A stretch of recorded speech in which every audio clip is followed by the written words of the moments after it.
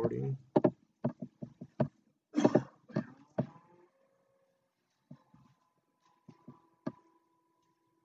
Slides.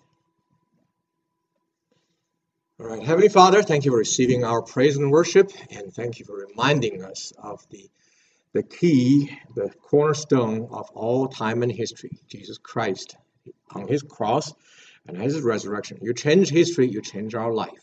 Now we pray that you will open your word. Let your secrets be revealed. Let your light shine into our mind and our soul. Give us understanding, give us conviction, give us willingness to obey. We pray in Jesus' name. Amen. Why did Paul have a clear conscience? 1 Thessalonians 2, 1 through 16. I forgot who it was, the name, but in Greek mythology, a man went to Egypt and he was asked a puzzle by the Sphinx there. Now it's just a stone, but it was alive then, okay, supposedly. And the Sphinx asked, what creature begins to walk in 4 legs, later in 2 legs, and finally in 3 legs? What creature? I heard it. Man. When you are a baby, you walk on 4 legs. You crawl. When you are grown up, you walk on 2 legs. When you're old, you need a cane. So you walk on 3 legs. Okay. This tells us, generally speaking, for every man, every human being, there are 3 stages in your life. When you're a child, when you're an adult, and when you're getting old. Okay. And in the 3 sections, you ask yourself 3 questions. And this is from our honored Doug Offerman. Okay, so I call it the Offerman maxim. I don't think it can get better. Okay. So he said he read this and he was humbled. So, okay, good. You should be proud of yourself. This is well said. He said the 3 questions a man asks himself when he's young: am I loved? True, right? And when he is an adult, am I important? And when he's getting old, am I leaving a good legacy? Okay. And at the 3rd stage is when you especially want to seek for a clear conscience. Okay. What is a clear conscience? A clear conscience is having nothing to regret, having done one's best to please God through serving the people. That's my definition. Of course, it's based on biblical wisdom. A clear conscience, let me repeat it, is having nothing to regret, having done one's best to please God through serving the people. Why do I say this? Because you can't please everybody. There are always some people who will criticize you, who will think that you fall short of their expected standard, and then sometimes giving you accusations that is untrue, right? And there are sometimes your goals do not get realized. Man plan and God make them real, right? So, I planned to get a degree, a 2nd PhD in seminary. I thought it was a slam dunk. I had a first dissertation written, then the author has a prejudice, and he said, the first reader, he said, I'm not qualified to judge this right and wrong. And since I'm the expert, nobody else is going to judge this. So, okay. I got a 2nd dissertation basically written, and then I preached here. It's one of the Sermon on the Mount. First on chronology, which is really my heart. I love chronology because chronology is the base of history. Okay, and history is the base of your theology. Okay, if you got them chronologically wrong, you're going to get cause and effect wrong. So I really like to get the foundation right, because I was trained as a physicist, a scientist, and became a theologian and pastor. So I want to get things right. Okay, so I thought chronology was slam dunk. It wasn't.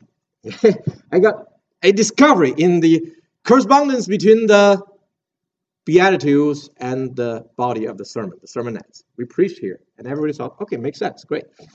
It's new. A PhD is supposedly do something nobody have done before, right? People have said, if you have gone to college, you learn a slice of any field. You learn a little bit of any field.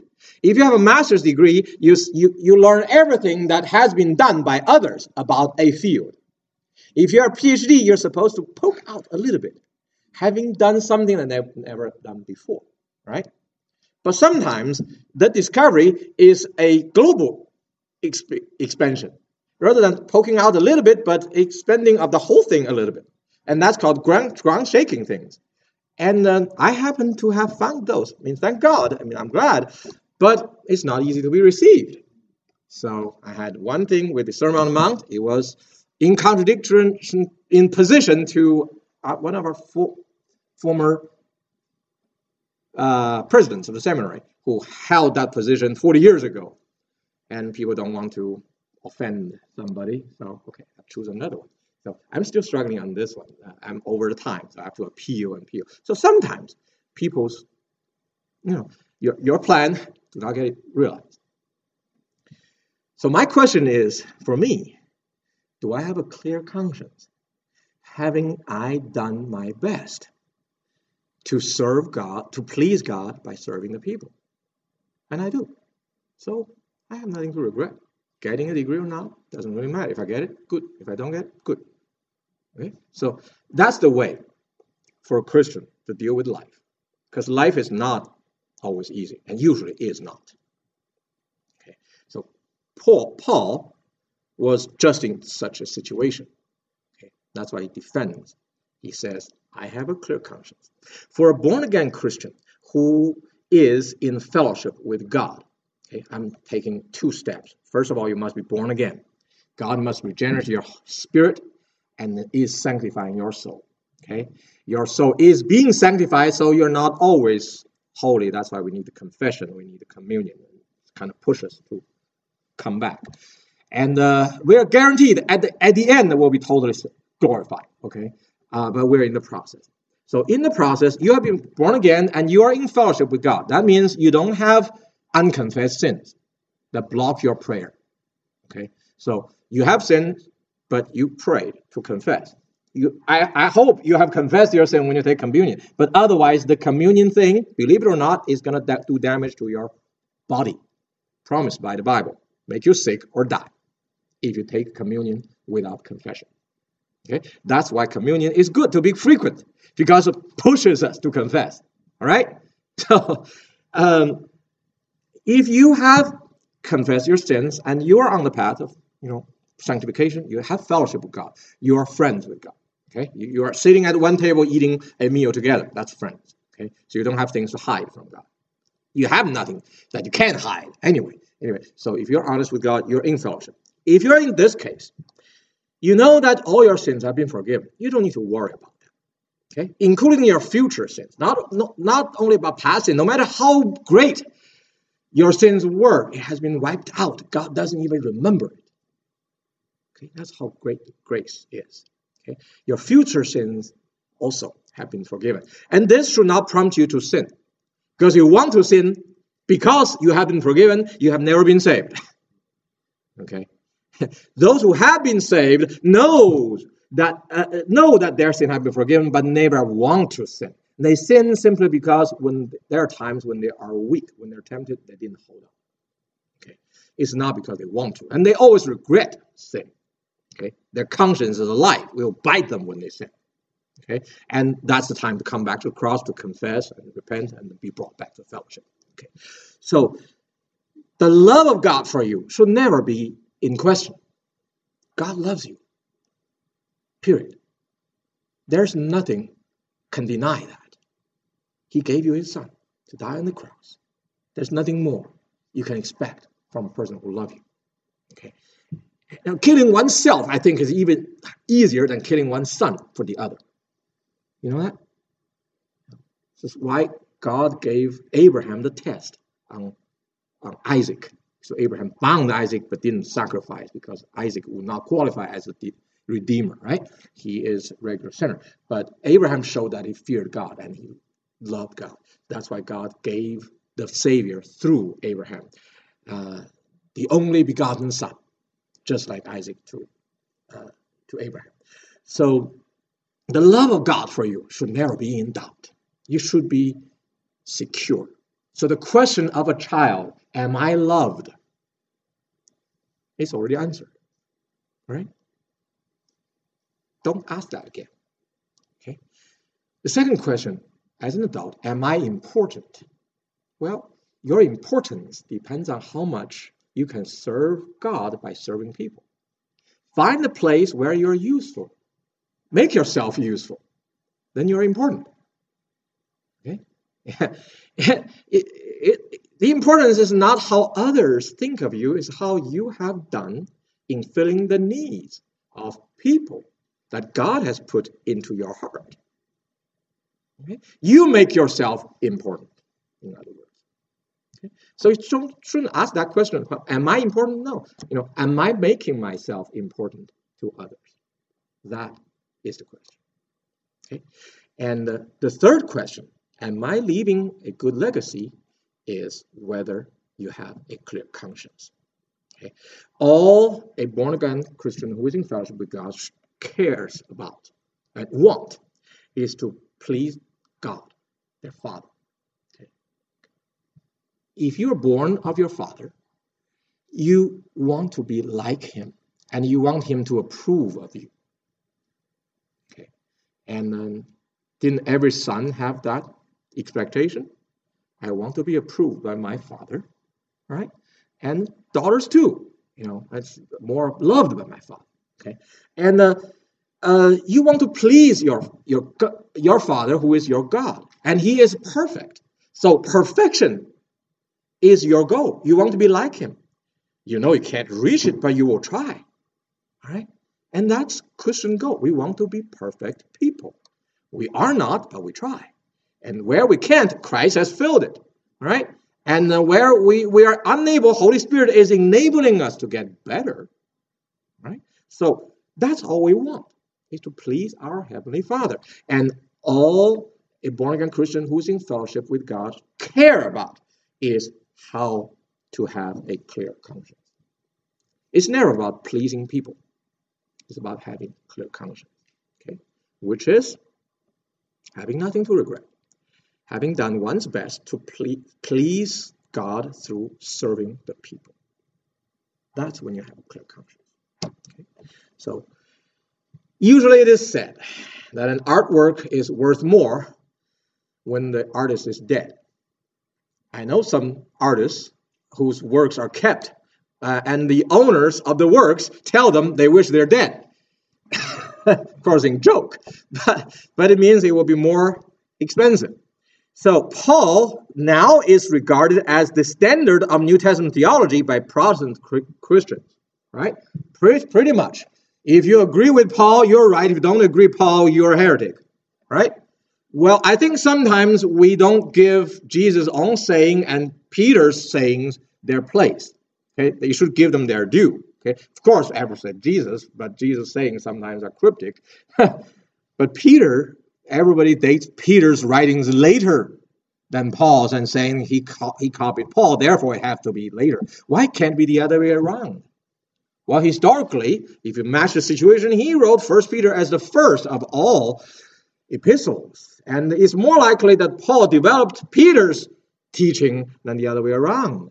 So, why do Protestants not trying to give Peter his due? Fear of Catholics. Because Catholics can be, overbearing when they claim too much from Peter.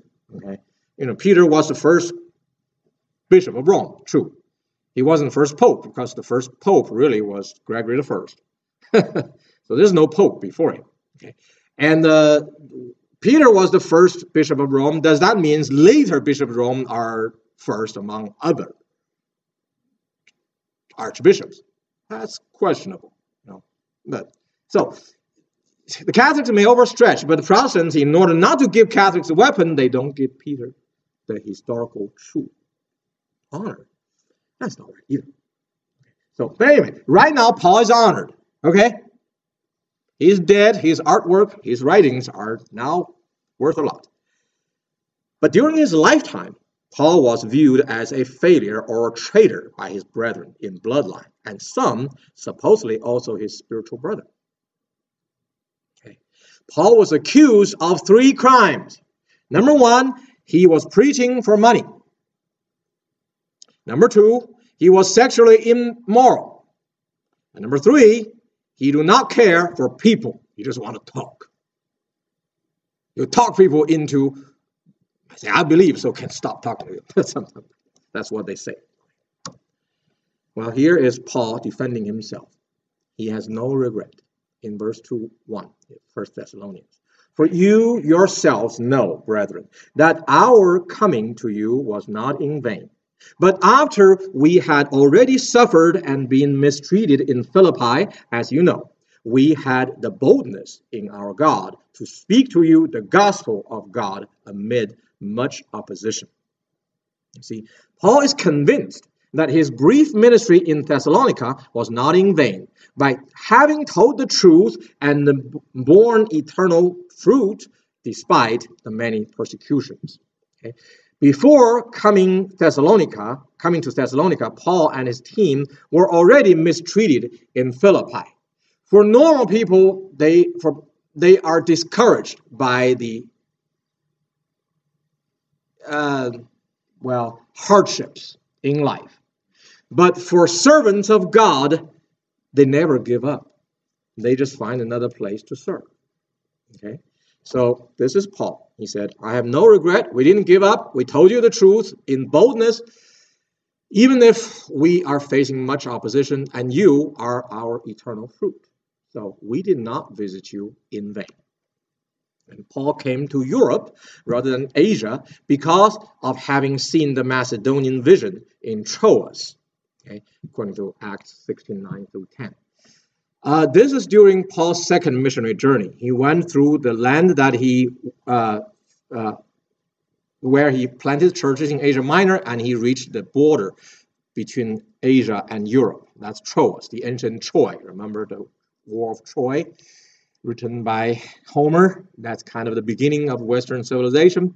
Yeah, and that city today is called Troy Fort under there.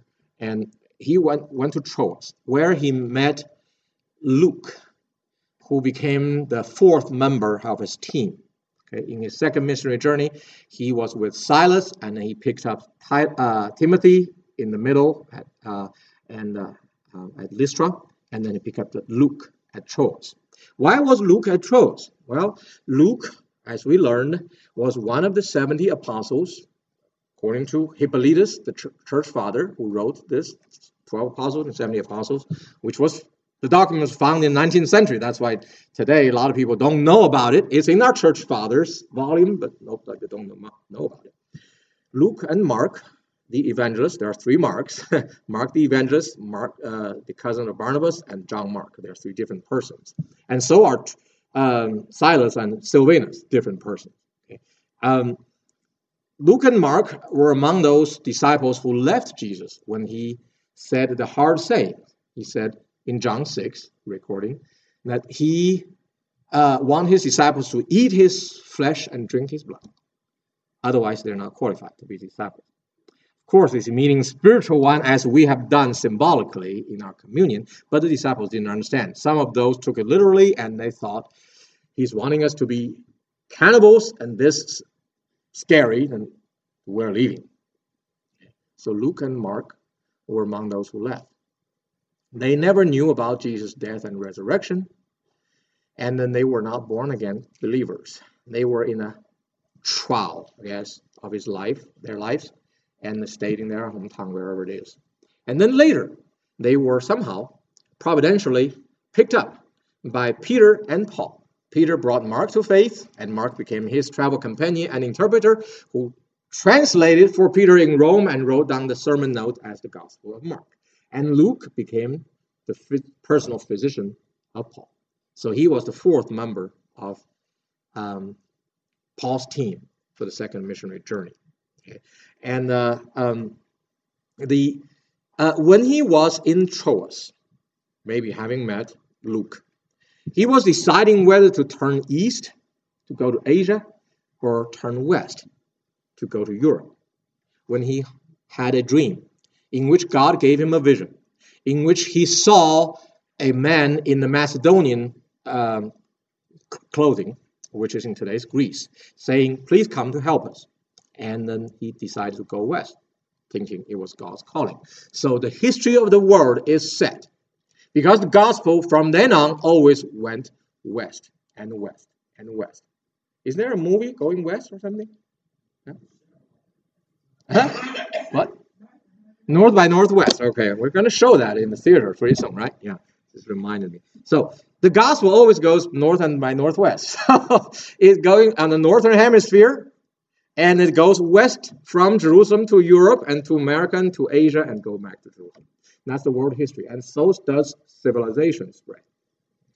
You can't deny, it's a fact. So this all because a vision appeared to Paul in the night. A man of Macedonia was standing and appealing to him and saying, come over to Macedonia and help us.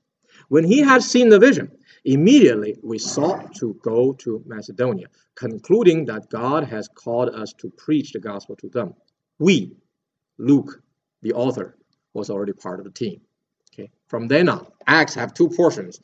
First it says I, later it says we. Okay, first it says he, maybe later it says we. Okay.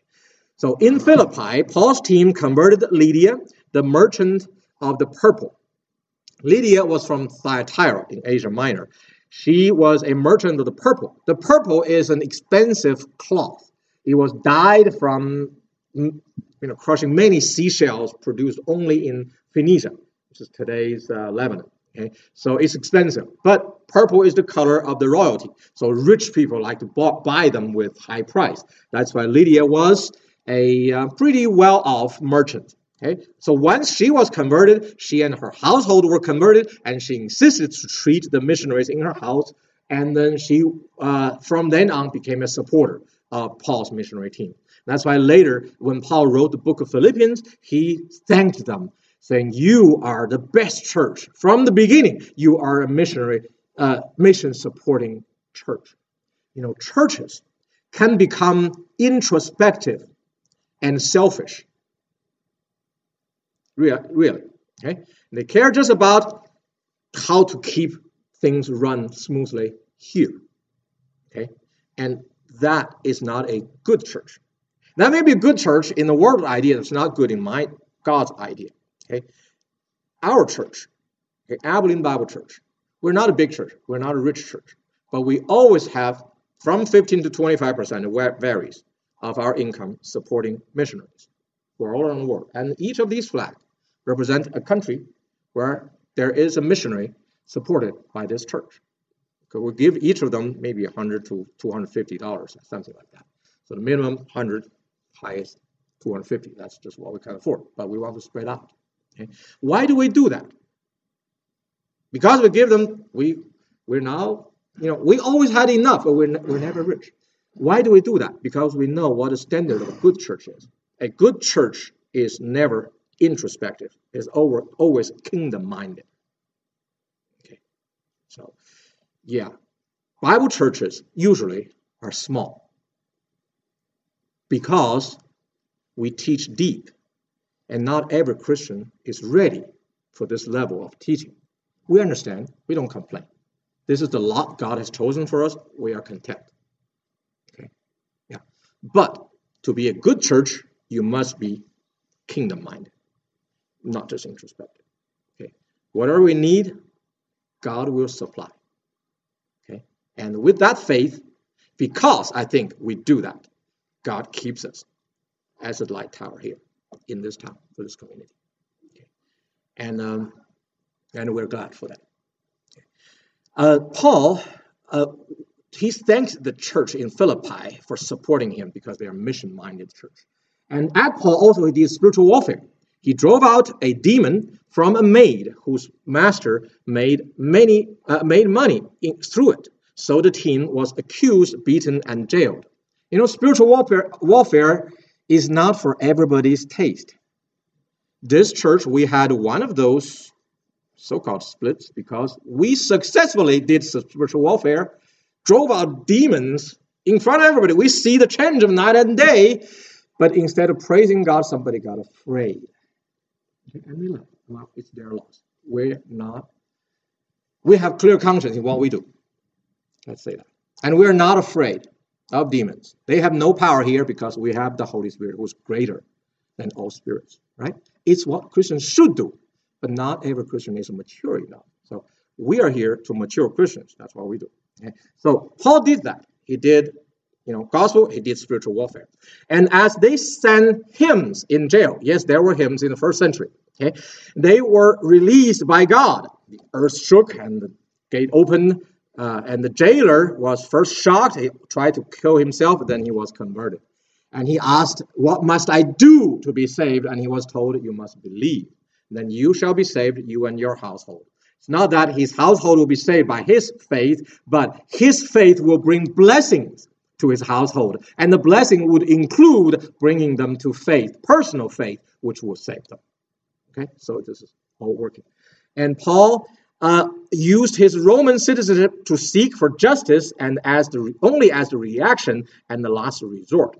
He has rights, but he doesn't always use his rights. Roman citizenship and his apostleship were all rights, but he doesn't always use them. The citizenship only as a last resort for justice, and the apostleship only when he had to defend that his words are from God. He never used that for money. Okay. So this persecution was from the pagan Romans. That's expected, but you're going to see more. In Thessalonica, Paul preached to the Jewish synagogue first and converted some Jews and some Greek God-fearers. Okay. The Greeks who go to Jewish synagogues, they're not proselytes because they're not circumcised. There were a lot of proselytes in the first century. Remember in the 5th century BC, remember Esther and Mordecai? Right? Esther became the queen and Mordecai became prime minister. And they got the order to kill their enemies at their will. And tens of thousands were killed. So many tried to become Jews because of that. Understand? Because this group of people became so powerful and wealthy that people want to join them, and they're allowed. Proselytization was allowed in the Old Testament. They want to become Jews to enjoy the blessings and the protection. Okay? So it is estimated in the first century Roman Empire, the Jews were everywhere in the Roman Empire, and they were about 10% of the population. I'm not talking about pure blood Jews. I'm talking about pure blood with proselytes. Okay, 10% of them. So they are very powerful. Okay? And some Greek-fearers, God-fearers, they come to the synagogue partly because of kind of admiration. This group of people get so blessed. I want to be close to you. I learn your wisdom of life. And then they got to know, okay, it's your God that is special. The one God, monotheism, is certainly better than the polytheism, and they become God-fearers. Okay, so if they have not been circumcised, they are called God-fearers. If they are, they're called proselytes.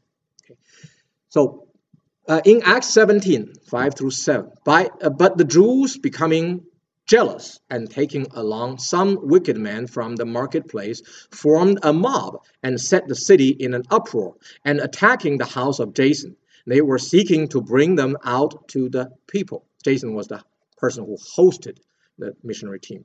And when they did not find them, they began dragging Jason and some brethren before the city authorities, shouting, "These men who have upset the world have come here also." And Jason has welcomed them. And they all act contrary to the decrees of Caesar, saying that there is another king, Jesus. This is typically like when Jesus was accused, and then Stephen, accusing them of turning the world upside down. And why were the Jews so upset? Because they believed in the Old Testament promise, literally, that God will give them back their kingdom. And a son of David, will rule over all nations as the Son of God.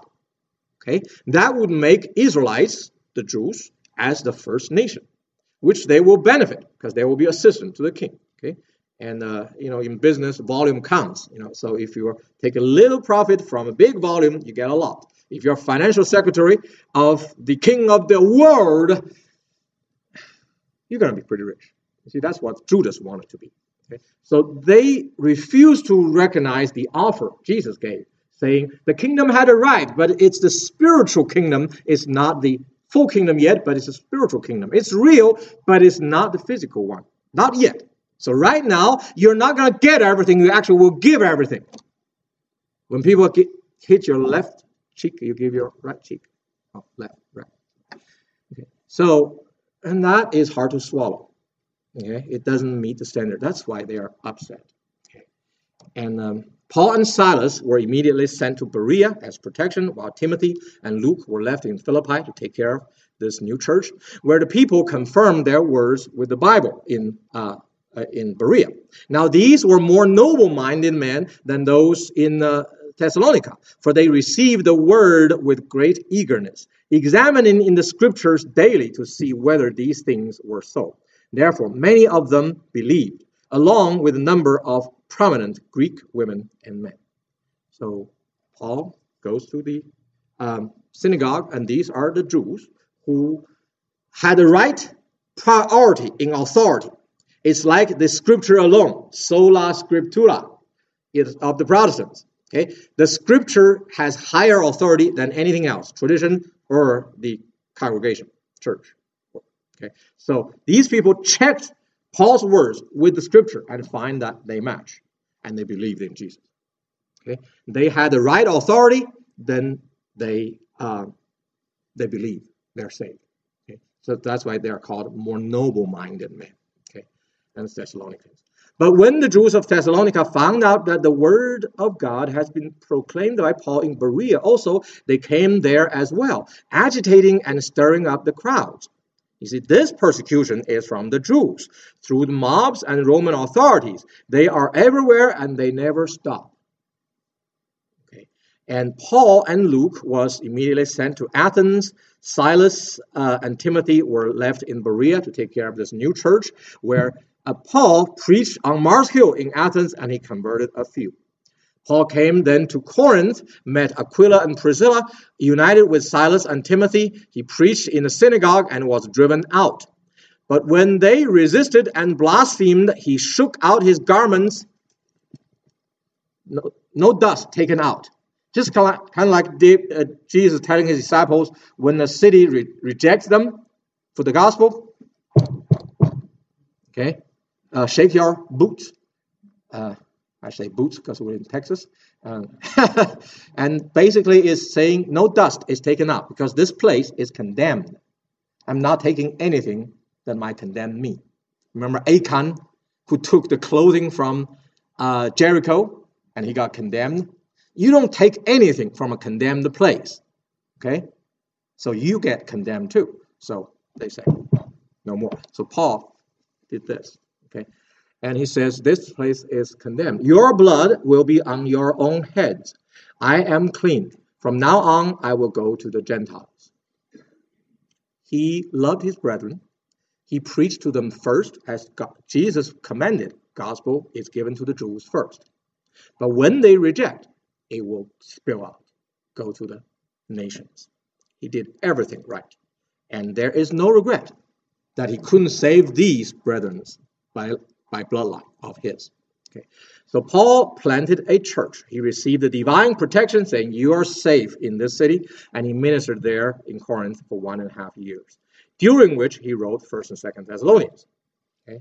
And that's the background for these two books. The opposition Paul met were mostly from his Jewish brethren, who refused to give up the desire for a physical kingdom of God in which they are the first nation.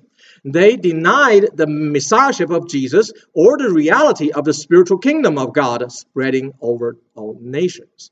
The accusations on Paul's character, the persecution through the mob and the Roman authorities, were mostly incited by the Jews.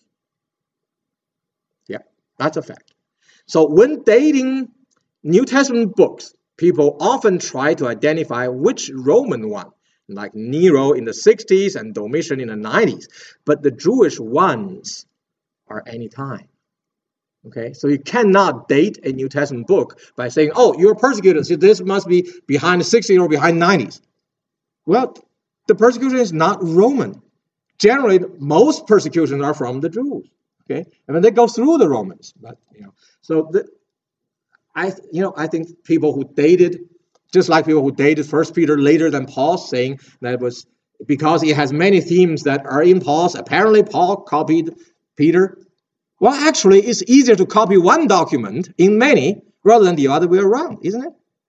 So, their logic is troublesome. And it's because of preconceptions.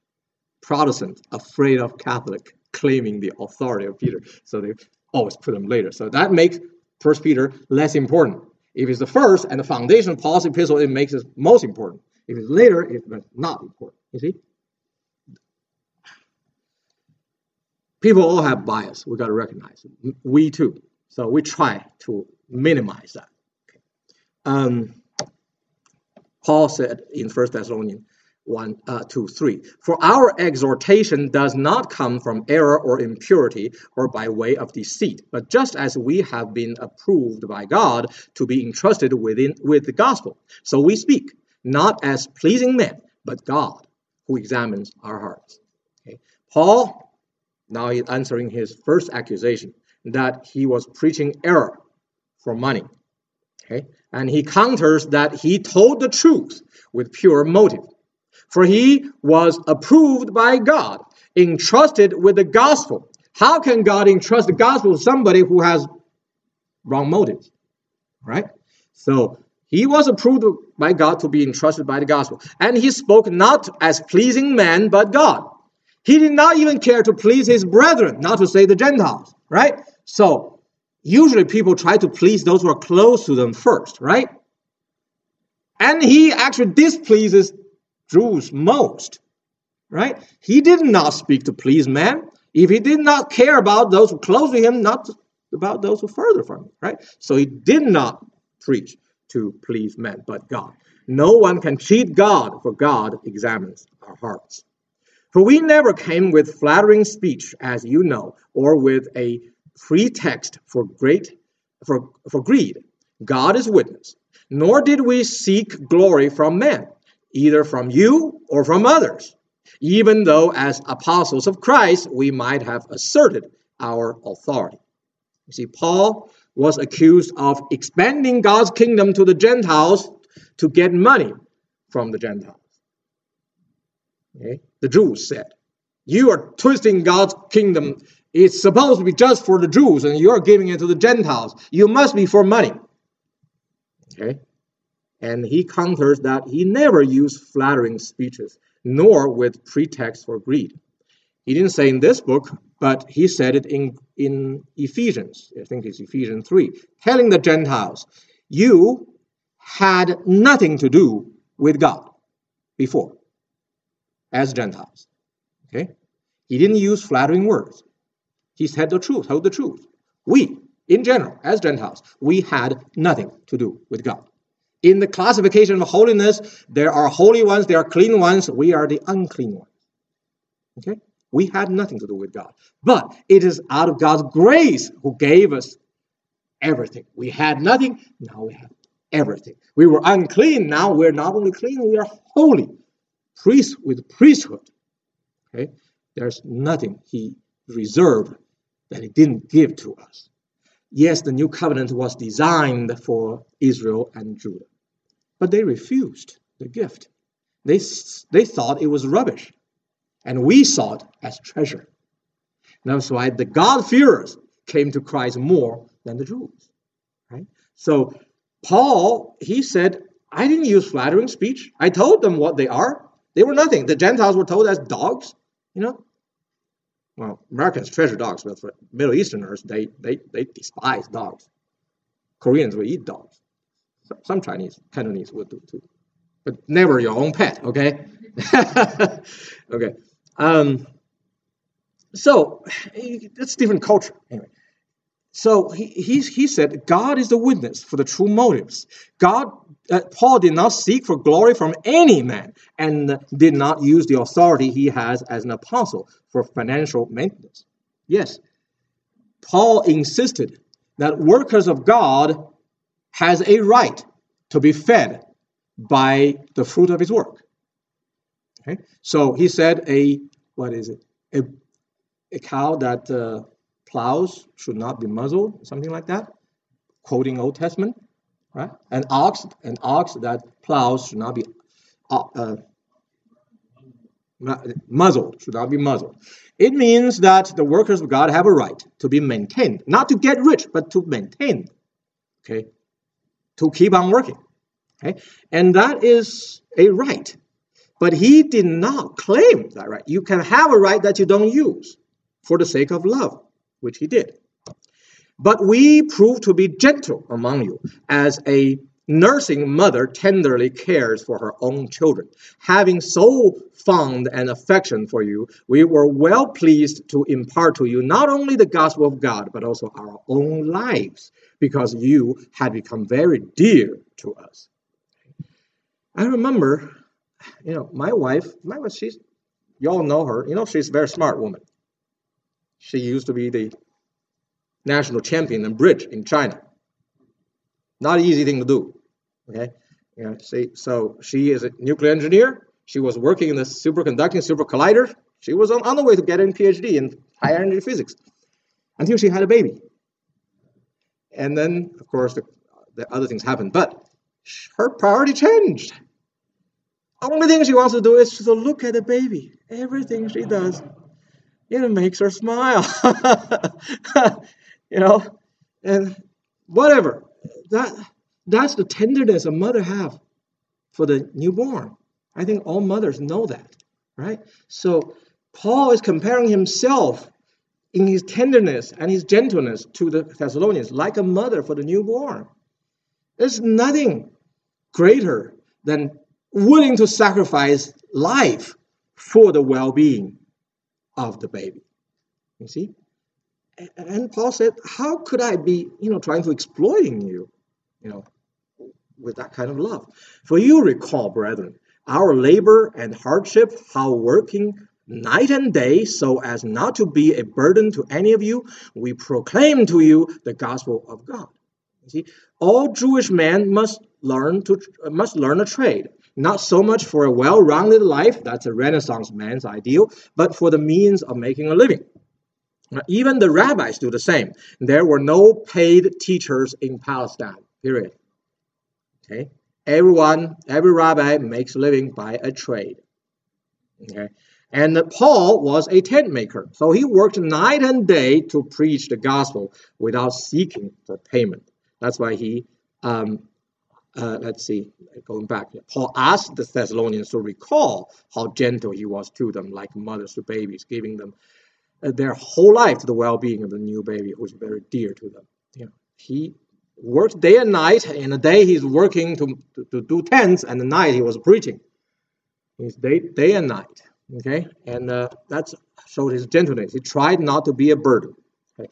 He said, "You are a witness. Also is God, how devoutly and uprightly and blamelessly we behaved toward your believers."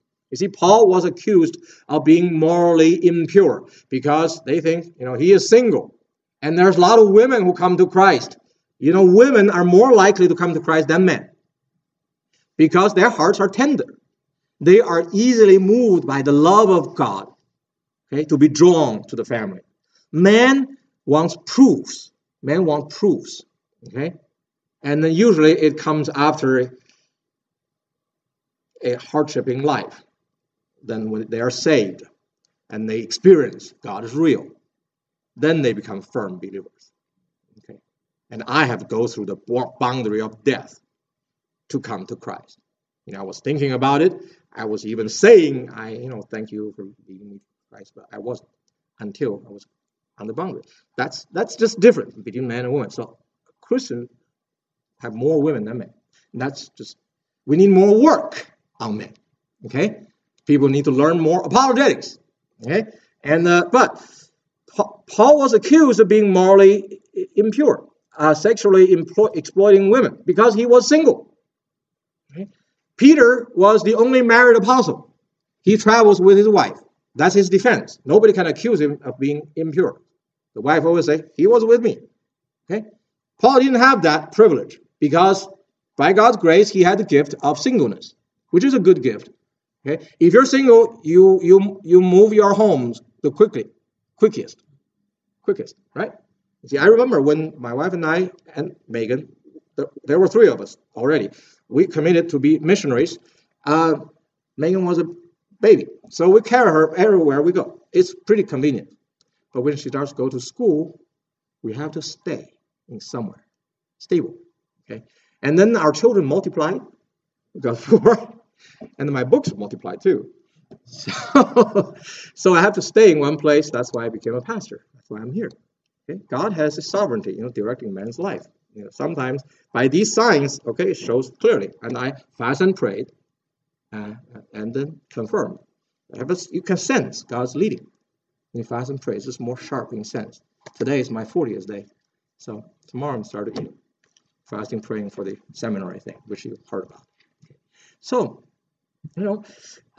Paul calls both God and the Thessalonians as witnesses on how devoutly and upright and blameless we behave. So he basically rejected outright. He says, I'm totally upright, pure and blameless, and you are my witness. And he says, we behave. In other words, he is always with a team, okay? Not alone. And just as how we were exhorting and encouraging and imploring each other, one of you as a father would his own children, so that you would walk in a manner worthy of the God who calls you into his own kingdom and glory. So Paul did the exhorting and encouraging and imploring on the Thessalonians as fathers do to sons to live a worthy life. Haven't any of us as sons ever heard it from our father? Son, don't do this, do that. You carry my name. Our family don't do that.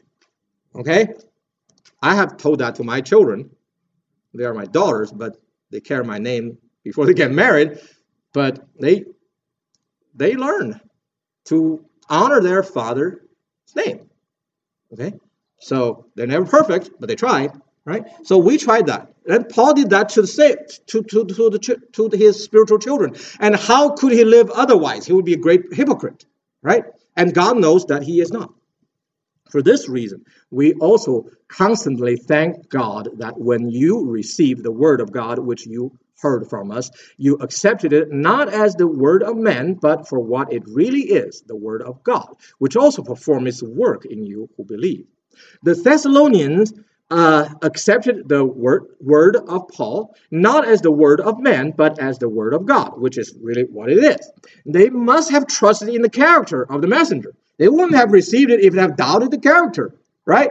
So they received it, and the word of God started to work them, changing their lives.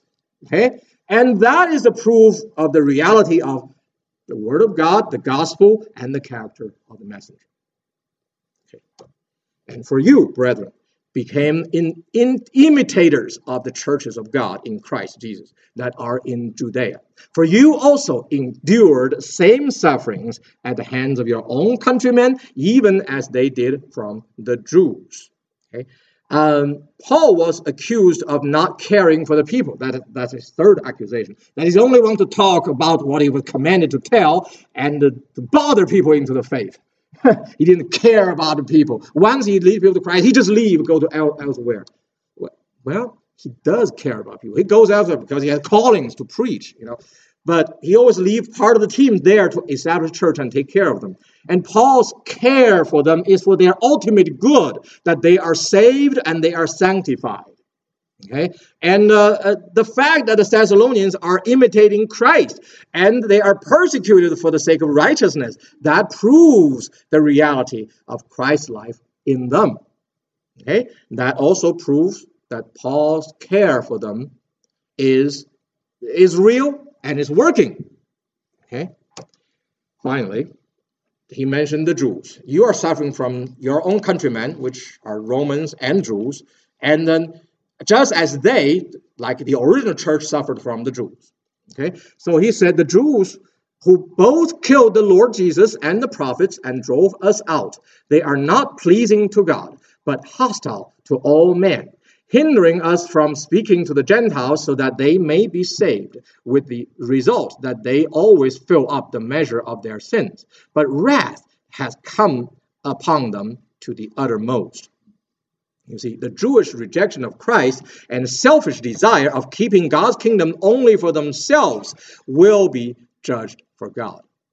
Okay? Why does Paul say that the Jews they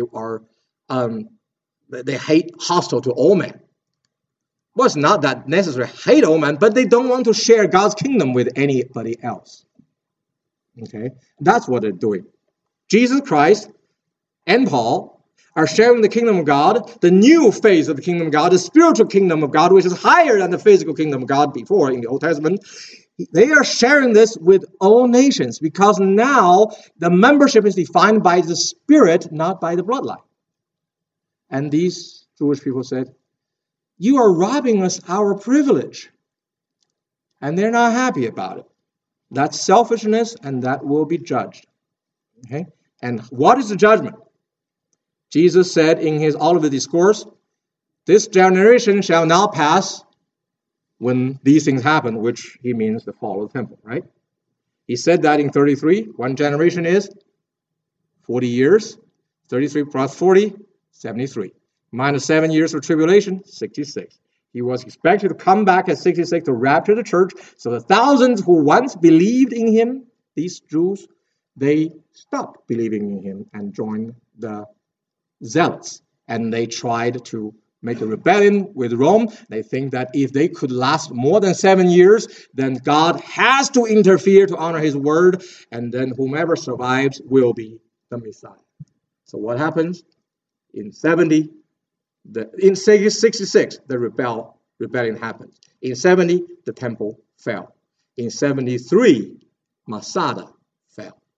No zealots lasted after 73. So self-made Messiah, poof, gone. Okay, so they have to make another one, which is Bar Kokhba, which is also gone. Yeah, finally learn. Okay, we'll have to wait. So that's what Paul knows about and is predicting about as Jesus, and he's not happy about it, but he says, "I've done my best to save them, and what brings to them is by themselves. I have clear conscience." Okay. So remember, these two verses are the harshest against the Jews in all the Bible. But it is from a Jew. A Jew has more right of criticizing the Jews than the Gentiles. Okay. So all of us who are Gentiles, who have received the benefit spilled out of the Jews, we are having their Messiah, their new covenant, their Bible. We have no right of simply judging the Jews as a people. We do have a right to judge the faith that is in opposition to Christ. That's where we stand. Let's pray. Dear Heavenly Father, thank you for giving us your grace through Jesus Christ. Thank you for letting this grace be given to the Jews first and then spilled out to the nations. Thank you for letting us be the receivers for the eternity to come. We are grateful. We're sad that the Jews are refusing your grace. For I know that you have a heart to save them at the end time. That's why you have the tribulation. And during that time, they shall repent and mourn for the one that they have pierced. Before then, let us be gentle to them. But for us, let us be truthful and work hard to make us having clear conscience, as Paul did before. I pray in Jesus' name. Amen. Thank you.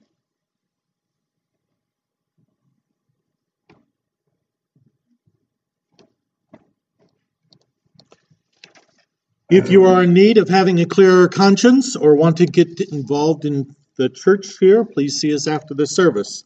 Please rise. We'll reiterate the song we learned, "O may all who come behind us find us faithful as Paul, as he followed Christ." Oh, may all who come behind us find us faithful. May the fire of our devotion light their way. May the footprints that we lead them to believe, and the lives we live inspire them to obey. Oh, may all who come behind us find us faithful. Benediction. Blessing from the Lord. May the love of God, the mercy of Christ, the fellowship of the Holy Spirit come down upon us, be in us, and develop us to be Christ-like. In Jesus' name, amen.